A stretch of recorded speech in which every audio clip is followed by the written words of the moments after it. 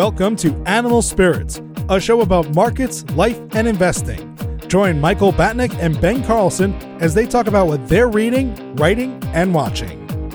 Michael Batnick and Ben Carlson work for Ritholtz Wealth Management. All opinions expressed by Michael and Ben or any podcast guests are solely their own opinions and do not reflect the opinion of Ritholtz Wealth Management. This podcast is for informational purposes only and should not be relied upon for investment decisions. Clients of Ritholtz Wealth Management may maintain positions in the securities discussed in this podcast.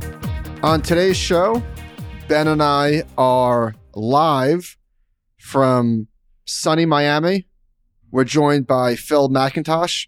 Phil is the chief economist from Nasdaq. Ben, did you have a good time during that conversation? And in Miami generally? I had a great time. Yes. Phil is a sharp guy. One of my favorite parts of the conversation is we tried to hold Phil's feet to the fire a little bit and say, hey, recession this year or no recession? He said, I don't know, I'm going to hedge. I respected that because I feel like a lot of people in that economist seat would say, I know exactly what's going to happen. This is going to happen this year. And I think now is kind of in the macro world, you're in a better spot if you can hedge a little bit and say, like, I don't really know. I can see two paths here. I respect that. Actually, that's very much in line with economists because there's that old famous Harry Truman saying where his chief economist kept saying on the one hand, on the other hand. What's with all these one-handed economists? I think if you are 100% certain about what's going to happen in the economy this year, I think you're lying to yourself. You're delusional. I thought the Eagles were going to win the Super Bowl, so that should be my default answer to everything. I don't know. Well, I think the spread was 1.5 points for that game. If we're giving a spread between recession and no recession this year, it's probably going to be just as close as the Eagles-Chiefs Super Bowl, right? I'd be leaning towards giving a -1.5 to a no recession call. -1.5? I'd say it's a pick 'em. Anyway, thank you to Nasdaq. I hope everybody enjoys this conversation with Phil McIntosh. We're joined today by Phil McIntosh. Phil is the chief economist at Nasdaq. Welcome, Phil. Guys, thanks for having me. All right, I want to start off with Nasdaq. Nasdaq is such a big brand name. I think when I think about Nasdaq, I probably think about the Nasdaq 100, tech stocks. I think about the IPO market. I think about, of course, the place in Times Square. But it's such a big business. Tell us a little bit about Nasdaq. What don't we know about Nasdaq? Who is Nasdaq? It's a big company. It actually runs the exchange, or the technology stack runs the exchanges for lots of different countries around the world. We run the Nordic markets under the Nasdaq brand. We obviously run options markets under the Nasdaq brand. But you're right. It's got 3,000 listed companies. A lot of them are tech companies and biotech companies, growth companies, really small cap companies. And they come into market to do the IPO at Nasdaq, and then they do their secondary trading primarily with the market makers with Nasdaq as well. So all of those companies obviously create data. The price data, fundamental data. A lot of hedge funds want us to collect data on things like car parking usage and satellite tracking of different metrics for companies. So we have a lot of data that we sell to investors. And then we also score mutual funds, a company called eVestment. We do ESG ratings. We do a lot of different stuff. And obviously, you're providing some content as well in your role as an economist. What is that like, and how did you transition into that role? I would say my job is 50-50 microeconomics and macroeconomics. And so the microeconomics is things like, how do we make the actual bid and offer of the stock market better? How do we reduce the spread cost for investors? And there's actually research that shows if you can do that, the cost of capital for companies comes down as well. And that's good for American companies because it makes them want to come and list in America, hire people in America, grow in the American economy. And then the other half is talking to some of the mutual funds, some of the issuers, and they mostly care about the macroeconomics. What's going to drive their business in the next year, in the next 24 months? Is the economy going to grow or shrink? How should they think about acting and reacting to the news on the economic cycle? The micro stuff is interesting to me because I've had this theory lately that in the past, returns in the markets had to be much higher because there was so many more frictions involved and there was just frankly more risk. And now that we've taken those cost downs and those frictions, even if the gross returns are maybe lower going forward, on a net basis, investors are still getting as much or more as they did in the past. So maybe you could give us an idea of how far costs have fallen. I know the 1975 Mayday thing was a big reason for that, but maybe you could talk about how much people used to have to pay in the past just to transact. Even in the last 20 years, costs have come down dramatically. Obviously, retail now have free commission trading, so that's zero cost. And they used to pay $20, $30, $40 per trade. But even things like spreads, we used to trade on eighths of a dollar tick. And now we trade on 1 cent ticks. And so a lot of companies are trading 1 cent wide on a $50, $100, even more stock. And that's a super cheap spread. across. And so trading costs have come down. Everything's been automated in the last 20 years. So in the old days, you used to have to call an order down to the floor and a human would trade with another human. Then he'd get put on a ticket and reconciled. These days, everything's electronic, from the order entry on the buy side through to the algo, through to the exchange, working on the exchange. The fills go back, the allocations book, it goes down to the settlement. Everything gets cleared and settled electronically. And that's just taken a lot of frictions out of the operational side of the business as well. So yeah, trading has become a lot cheaper. Because of that, you're right. That means the investor gets to keep more of the returns that they thought they were going to get when they bought the stock in the first place. Michael's still stuck in the 80s because he still actually talks about mortgage rates in fractions as opposed to decimals. Those are still quoted in eighths in my mind. Well, the bond market does still trade in fractions. It's kind of bizarre that it's taken a lot longer than the equity market. I'm the smart money, Ben. I don't want to spend too much time on the Nasdaq 100, but I do have questions because we speak about this quite frequently. Whenever it's in the financial publications, it's always mentioned as the tech-heavy Nasdaq, which is true because Apple's 12% of the Qs, Microsoft is another 12%. So it is obviously dominated by tech. But I've noticed over the years, more and more companies in the Nasdaq 100 that I'm like, Marriott, not even close to a tech stock. Dr. Pepper, Kraft Heinz, Old Dominion. How do these companies make their way into the Nasdaq 100? Yeah, and so it's really down to the rules of the Nasdaq 100 index. It is all of the listings on Nasdaq. We sort them by market cap, and basically the biggest 100 get in without the financials. So the NDAQ, which is us, CME, which is another financial, which is an exchange, are out. But every other stock is able to be qualifying for entry. So it's one of the biggest 100. It goes in. And what you've seen over time is actually healthcare has gotten bigger as the tech has kind of got smaller. But obviously in the last few years with low interest rates, the tech stocks themselves, valuations have gone up. And that's kind of brought tech back as a higher weight in the index too. All right, that makes a lot of sense because I was also going to say, how do some of these ADRs get on there? JD, Pinduoduo. Yeah, we have foreign companies. It's one of the unique things about the NASDAQ 100 is if you talk about the S&P or you talk about the FTSE Russell indexes, they first go through and work out what country the stock belongs to and sort of go and allocate that stock to that country, whereas we just look at all of our listings. So it can be a foreign company. It can still qualify for the NASDAQ 100. Quite a few do. I have a basic question about how exchanges work. So when a company comes public, they can go public on the New York Stock Exchange, the NASDAQ. There used to be a bunch of others.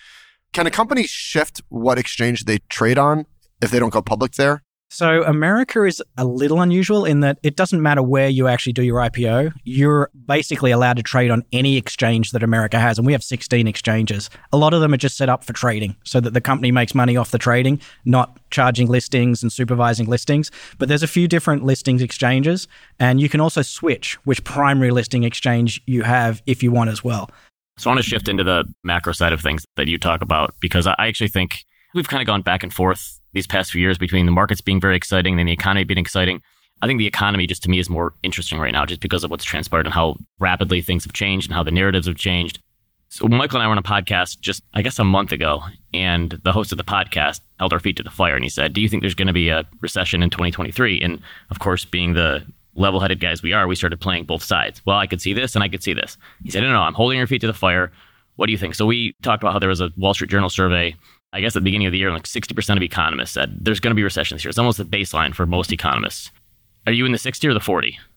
I'm in the hedged category, actually. Okay. I've been surprised. There's a lot of economists that are hedging their bets this year because you look at a lot of indicators like the slowdown in manufacturing, like a lot of the CEO confidence indicators, like the wind down in profitability and margins on the corporate side, and you think there's a slowdown coming, it has to be a recession. The inverted interest rates that everybody says is a perfect indicator in the historic terms has been well and truly extended, which means the short-term rates are higher than the long-term rates now for a while. That's a recession indicator. So it's like, oh, it has to be a recession.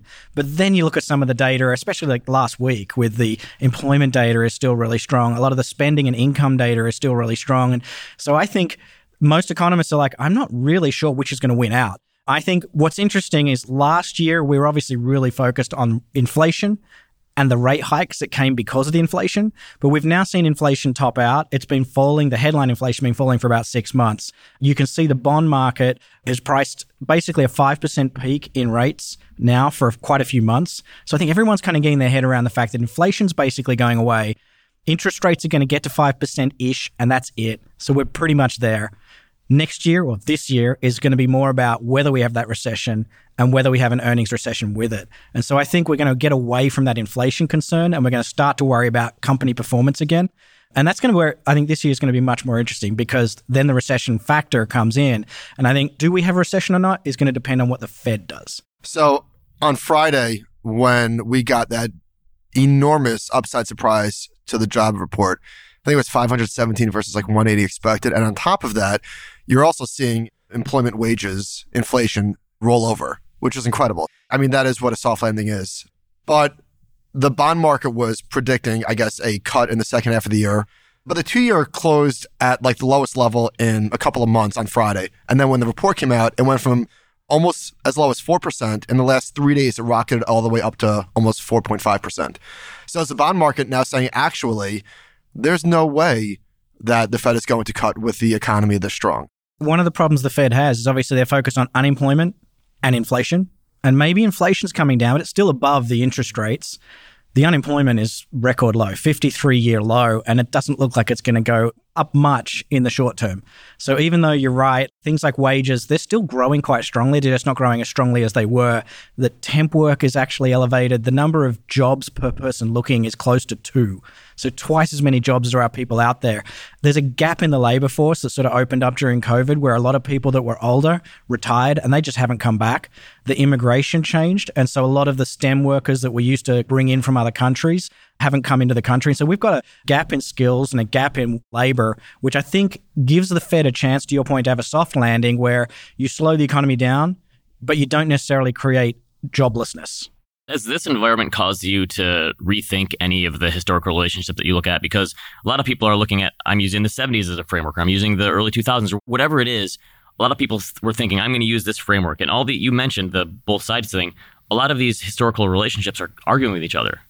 And it seems like this, because of the pandemic and the spending and all the having to put rates to zero, all that weird stuff that we did, and we threw in remote work and all this other stuff. And you said people not coming here for jobs, and you have wages rising even faster on the low end than the high end. It seems like this is just its own sort of thing. And it's hard to fit this in some sort of style box of this is how it worked in the past, so this is how it should work in the future. What's been one of the most surprising things to you of how this has all worked out? Because I think for me, it's the labor market remaining strong when the Fed has said, our goal is to bring unemployment up. And it's not happening. Inflation is still coming down. And I think they have to be questioning themselves too. So is there anything like that that's really surprised you in this last 24 months or so? You're 100% right. People are trying to see whether the 70s is what we're in now or whether there's parallels. And the reality is there's not that many recessions in the last 50 years, and they're all different. And one of the things we've been looking at, which is quite interesting, is the last 2 recessions were pretty bad ones. So COVID was the deepest recession, although it was a very quick recovery that we've had in that period. And then the credit crisis was the longest recession to recovery. And so anyone that's youngish thinks recession is like really dire for the economy. There's plenty of recessions that were still recessions, but not nearly as bad, not massive job losses, not huge losses of income, just the economy slowed down for a bit and then it picked back up for a bit. And so it's possible that we actually have a recession more like some of the historic recessions going forward. So I agree with you. Saying we're in the 70s and we're going to have to get rates up to 15, 16% just to tackle inflation, just because it's happened once before, is probably the wrong way to look at it. The 70s as well, if you look at what we just talked about, like immigration, population growth, labor force growth were all really strong and positive. Now we've got an aging population, which is shrinking the workforce. But also when people retire, they don't spend as much. So it's not like we need to go build a bunch of houses for the retirees to buy white goods and furniture for. The spending and the natural sort of rate of the economy is going to slow down as it ages. It's going to be China's big problem soon too. So we're kind of in a different phenomenon where once the inflation comes out, and the inflation was a lot of supply side inflation, we remember it was all caused by COVID when people weren't working. And so there wasn't stuff coming out of factories. And then we had ports that were bottlenecked and things that were sort of on the supply side have now resolved. It's just not the 70s where we had a lot of demand push inflation. Yeah, I think that's a good point about a recession not necessarily having to be a crisis, just because the last one was, or last 2, I guess. One of the interesting things that's happened over the last 24 months or so is you've seen a lot of bubbles pop, or you call them what you want, but you've seen a lot of high-priced, high-flying, whether it's the SPACs, some of the names in the art complex, for lack of a better word, crypto, and then the IPO market, of course, which I think is synonymous with Nasdaq in some ways. Can you talk about where we were in 2022 versus 21 and what 23 might look like? The IPO market has definitely been slow, but you tend to see that happens every time PE multiples come down. So every time valuations start to fall, the IPO customers sort of back away and like, I don't really want to pull my company to market if it's going to be a tough time for my stock price. So now that we've seen the market sort of stabilize a little bit the last few months, now that we know rates have peaked, it's possible that if we can muddle through for the next year, we get valuations to start increasing, we get some companies with earnings to come back and get better valuations, and we'll see the IPO market pick back up. There's plenty of private equity funds out there. There's plenty of companies that want to come public. It's just the timing doesn't work when the market's sort of nervous and there's no real natural buyers. So I think from that perspective, we could see a pickup as soon as we see valuation stabilize. The real question comes back to, are we going to have a recession? And if we have a recession, if it's a small one, does it affect earnings? Because company valuations are driven a lot by earnings. If you look over decade-long periods, the market goes up pretty much at the same speed as earnings go up. And so if earnings start to recover, right now they kind of were flatlined last year. If we start to get earnings growing again, we should see the market valuations go up again, especially if interest rates stop being the headwind that they've been last year. You talked about rates possibly peaking. So I think the 10-year peaked at like 4.25, Michael? I'm looking right now. 4.25. Yeah, I think so. That was a fraction joke. I'm sorry. And obviously that's really high compared to where we were 18 or 24 months ago at zero. And you had this huge upswing in rates. But historically, a 4% interest rate in the 80s or 90s or even the early 2000s would have seemed relatively low. Why do you think rates didn't go higher? Because I would assume with 9% inflation, usually you don't see that much of a spread with inflation still being that much higher than rates. Do you think that the bond market just didn't believe it? Are there longer term trends like, I don't know, technology and demographics and stuff that kept a cap on that? Why didn't rates go higher when inflation was 9%? Demographics is a big one. And like we talked about how as the population ages and the workforce shrinks, you naturally get a slower growth rate, which means what they call the R star, or the rate of interest that pivots the economy between being expansionary if it's lower or contractionary if it's higher, has been falling and falling and falling. And you think about like Europe 10 years ago, its workforce actually started to contract and we went to negative interest rates in Europe. You think about Japan in the 90s, same thing happened there. They capped their rates at zero. Arguably, maybe they should have gone to negative rates too because their economy has stalled out because of that. We'd have this underlying demographics which says there's just less heat in the economy anyway because we're all getting older and spending less. But the flip side is COVID was a bit unique, right? It was a supply chain problem for the first year. And almost all the economists, if I was sitting here a year ago, we would have said, yeah, inflation's going to come down really sharply last year. It didn't. We know it didn't. One of the problems was Ukraine. And the other problem was there was like this other wage push and housing push that came through on the inflation side as well. So people basically were looking at the supply chain as the reason for the inflation 2 years ago. And that's gone away. But it's been replaced by rent, housing prices going up, and it's obviously been replaced by the Ukraine war making food prices go up and energy prices go up. That's all coming out now. Even the housing and rent, if you look at the month by month, that's starting to come down. It's just it's going to take 12 months because it's an annual inflation rate to really impact inflation. And so I think if we get a year from now, we're going to have inflation, especially if rates, to your point, are about 4%, we'll probably have inflation back to that level or a bit below it, and suddenly we'll have a positive real interest rate. So the next question, which is kind of related to what you're talking about, is if I'm a company and I got used to zero interest rates and being able to refinance when the long-term rate was sub 1%, I don't think that's going to be how a company has to think about its cost to carry, its required return on investments going forward. So that's going to be a little bit of a headwind on the economy as well because companies don't have free money. And I don't think there's an expectation we're going to get back down to zero rates either. So what does this mean for growth and value? I'm looking at a chart of the S&P 500 growth divided by the S&P 500 value. And that went vertical in 2020 and has completely round-tripped in a really spectacular way. Where do you think we are in that cycle? Yeah, if you look at those sorts of outperformance metrics, I mean, obviously last year was all about the rates rising because earnings didn't change. So in terms of company valuations, the reason the market sold off, every time the rates went up, the market went down and vice versa.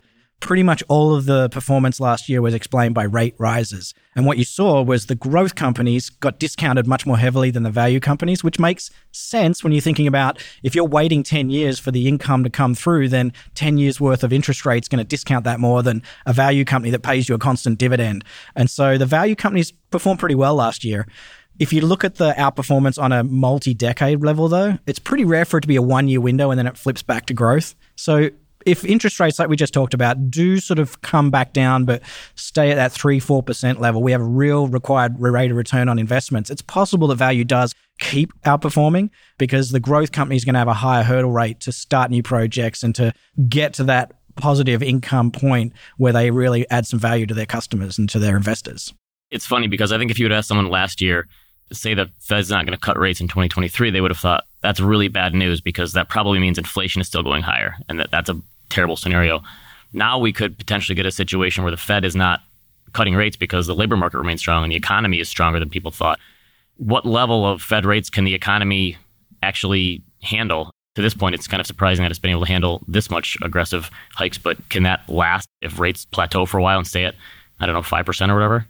Yeah, interesting question, Ryan. We've just had China start to reopen. So there's a whole lot of people saying, oh, they've got $1 trillion worth of COVID savings that they can spend as well. And so that could be inflationary. It could at least push demand side on a lot of different products around the world, food products and other sorts of things that are manufactured. So that combined with the fact that a lot of people are now trying to re-onshore or at least friendshore, a lot of the labor costs when you're friendshoring are higher than when you're outsourcing the cheapest manufacturer in Asia. And so I think that's one of the reasons why people think the underlying inflation is going to stay a little higher, just because some of the geopolitical things that are happening at a company level are going to require slightly higher costs going forward. But it'll firm up the supply chains. It'll reduce our exposure to some of the geopolitical risks if they happen. And so for the next 4 or 5 years, if you think about how long it takes to build out a factory and change your supply chains around, you could have slightly higher costs in things, even like electronics, which have been massively deflationary in our lives, holding the inflation rate up relatively. What does that mean, like 3 or 4% instead of 2%? I think so. It's everyone's guess of where it's going to end up. I mean, you look at inflation over the multiple decades until we got to COVID, and it was below 4%, down to 2-ish%, really struggling to get above 2%, which was their target rate. You could see it up at 3%. I don't think that's a stretch, and it's not actually that distortive in terms of what it does to people with bond income and equity income. Arguably, going back to a zero-rate interest rate policy creates other distortions because it overvalues certain assets, to your point about bubbles popping. As rates came down over the last couple of weeks and months, we saw a massive spike in the growth versus value chart. Mike Zaccardi had a tweet showing that over a 3-week period, growth had outperformed value to the highest extent in 19 years. And I think we almost didn't notice that because it was coming off of such a low base, a lot of these growth companies that had gotten killed. Is it possible that interest rates are less important now that maybe momentum has taken hold and there's a lot of different reconstitution indexes and the way that people are thinking about these value stocks? Can that become a primary driver of these companies in at least the short term? So 2 aspects to your question there. And what's happening is some of these tech stocks, which we used to think of as not earning any actual profit and being massively growth exposed, are starting to have real businesses. Google and a lot of the tech stocks with search make heaps of money now. And so they are actually looking more like value stocks. They have a solid income stream. It's pretty reliable.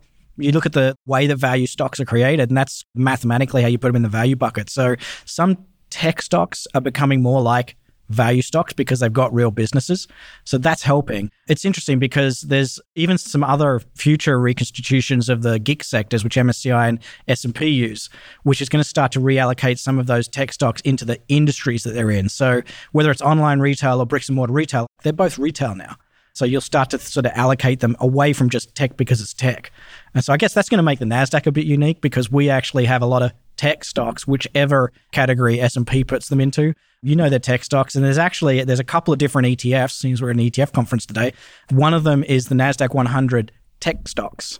And the other is about 40 of them. And the other is the Nasdaq 100 X-Tech stocks. There's about 60 of them. So you can kind of slice the Nasdaq 100 into 2 pieces, one that's tech and one that's not. There's a Nasdaq 100 X-Tech? Mm-hmm. I didn't know that either. That's interesting. What does that even look like? To your point, it's got a healthcare component, but it's got airlines, it's got some industrials, it's got some really interesting different companies. I mean, there's a lot of different companies that list on Nasdaq that you, to your point, don't really think about. So last year it probably outperformed. It probably did. Does it perform like the Dow, or I would be curious to see that. Now you're giving me some ideas to do research on. Yeah, anyway. So sticking with that idea of like value and maybe momentum taking over. So when S&P did a reconstitution, I forget the exact numbers, but I don't think that Amazon was in the value bucket at all. And now it might be entirely, or maybe I'm mistaken that, but directionally it's right. What does Nasdaq do differently in terms of reconstitution versus some of your competitors? So it depends what index you're talking about. To the first question you guys asked, Nasdaq does have an index business. And so we produce indexes for lots of ETFs to track. And some of those indexes are kind of more classical. So to your point about Amazon shifting from growth to value, the way you look for a growth company is you look for things like earnings growth, sales growth, expensive PE multiples, because the market's basically saying, I think this company's got more going forward than it's got right now. The way you do value is totally different. You look at book to price and you look at sales to book valuations. And so when you start to look at the two scores together, sometimes a company will score well on both metrics or not well on either. And so what do you do with those companies? And what most index providers do is they actually blend those companies into a 50-50 or 60-40 components that are allocated to both indexes, so that if you plug the value and the growth index together, it becomes the core index or the whole index.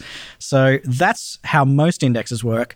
But the Nasdaq 100 is different, right? It's just the Nasdaq 100. There's not a value and a growth component to it. So it's just a list of all the companies in the Nasdaq 100, ranked top 100, put them in the index. So scoring changes won't really affect the Nasdaq 100 at all. What'll affect it is market cap changes and the companies that we list.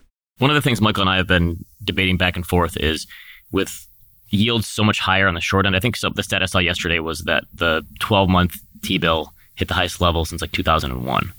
And so you mentioned the inverted yield curve. And obviously, a lot of the reason that's happening is because of the Fed. Is there a point where, if people are able to earn 5% on just cash or cash equivalents, that it impacts the stock market at all? And I guess the other question is, how long can the Fed allow that inversion to happen? And do they reach a point where they just have to normalize things there? In terms of rates being actually a decent return now, there was a period a year or so ago where we're talking about the TINA trade. There's no alternative to buying stocks. And I think that's gone away because the dividend yield on stocks is now lower than you can earn on a short-term bond fund. And so what we're looking at when we look at the retail flows is we can see people starting to buy some of the bond ETFs. And so we've definitely seen retail start to shift their mentality from just buying stocks to buying bond ETFs. It's kind of interesting when you look at retail trading. Retail tends to trade about a third of the time using ETFs, the rest of the time using stocks. But their ETF trading week after week after week is net to buy. Their stock trading tends to fluctuate. So when the market was selling off early this year, they were net to sell stocks, especially tech stocks, especially healthcare stocks. When the markets were stabilized in summer, they stopped selling. And then in the last few months, when sort of rates started to come back up again, they started to sell tech. And basically, by the end of the year, they were selling all sectors. So they do that on the company level, but on the ETF level, they've been buying ETFs across the spectrum. But what they've done is twisted into buying even more bonds than they used to buy, especially because now the yields are getting slightly better. One of the questions that I was asking us in 2022 was, is the stock market gaslighting us a little bit into making us believe that things are worse than they are? Because the markets were crashing, especially high multiple tech stocks. The hard data wasn't really supporting that other than rapid interest rate increases and inflation. Those were very good reasons for the market to do what it did. But I wonder if we're on the other side of it now, where stocks are bouncing, and are we being led to believe that things are actually going to be okay just because the market is up a little bit? To your point, the hard data was expected to weaken so much faster and so much more than it has. And so the fact that we just keep seeing persistent spending coming through from the consumer, and that's keeping unemployment as strong as it is, and the incomes are still pretty high and wealth is still pretty high, it means we're probably getting closer and closer to believably having a soft landing because all those factors are holding things up. The negative side of the economy is coming through the corporates. If you look at the corporate CEO indexes, you look at the leading indicators, especially on the manufacturing side, really weak forward orders, really weak PMI indexes, which when you survey the companies and say, how do you think next quarter is going to look? They're like, it's going to look pretty bad. And usually when that happens, earnings fall. And so to your point about where's the stock market valued, if we look at the price earnings multiple last year, it came down as the prices came down, but we were basically at a fair value historically. What you tend to find is as rates go down, the PE that's justified goes up, which makes sense even if you think about a bond. If you're able to get 5% on a bond, you'll pay more for that bond if the real rates are 2% than if the real rates are 5%. Same thing for a stock. And so as rates went up, the stock market valuations came down. I would argue we were probably fairly valued at the start of the year. We fell 20% because rates went up 4%, fairly valued at the end of the year. Where the market's at right now, though, to your point, is we're pricing in earnings not going up and we're pricing in rates not going up. So the question is, what does happen this year? Do earnings recover or do they go worse? Do rates actually keep going up because the Fed's so stubborn about this headline data that they kind of overshoot and create extra discounting? Or does the Fed actually follow what the futures curve is doing? And the futures curve is saying, we're not going above 5%. I know you keep saying 2 more rate hikes. That gets us to 5.25%. But we can see all the data that's forward heading being really weak. You're going to see inflation coming down really quickly. And by the time we get to March, you're going to be double thinking that extra 25, let alone the one after. We think by the time you get to the end of 23, you're actually going to be pulling rates down because inflation's below that 4.5% rate. And so all of a sudden, we're in a different world next year where rates are starting to come down. Maybe not like recessionary collapse of rates, but everything's like coming back down to a more normal level. Michael did say that the bond market is a smart money. So I guess this year is going to be a test of that. It's like the Fed versus the bond market, basically. The Fed has been saying, and to a degree, right, if they're in hike mode, they can't really say, we're going to keep in hike mode, but we know at 12 months we're going to be coming off. It's like, what's the point of doing that last hike if you know you're going to come off so quickly? And typically they don't. Typically they get to a point and they pause. That's what they're saying they're going to do, and they're going to pause at 5.25. But the bond market is basically pricing in us coming back down to sort of 4.5 pretty much by the end of 23. So, Phil, as we come to a close, and that's how professionals let the guests know that we're almost done. That's the orchestra playing in the Grammy or Oscars to get you off stage. All right, so you're the chief economist of Nasdaq. Who are your clients and what sort of conversations are you having these days? So obviously we have market makers that are customers. We have people that are managing investment money that are customers. We have retail brokers that are customers. We have corporates that want to list with us. We have corporates that have board meetings and do a whole lot of other things that need help from us. So my customers are all those different people. And that's why I'm doing a little bit of microeconomics, a little bit of macroeconomics. But what's been really interesting is going and talking to the corporates, you see some of that negative sentiment that we've been talking about. Going out and talking to some of the investors, you're hearing much more positive news. And I think the investors are starting to see services is holding up. A lot of the hard data is holding up, and that could be enough to get us a soft landing, sort of muddle through and have a pretty nice 2024. Where can we send people to go find more of your work? Nasdaq.com. Just Google my name. Perfect. Thank you, Phil. You're welcome. Thanks for having me.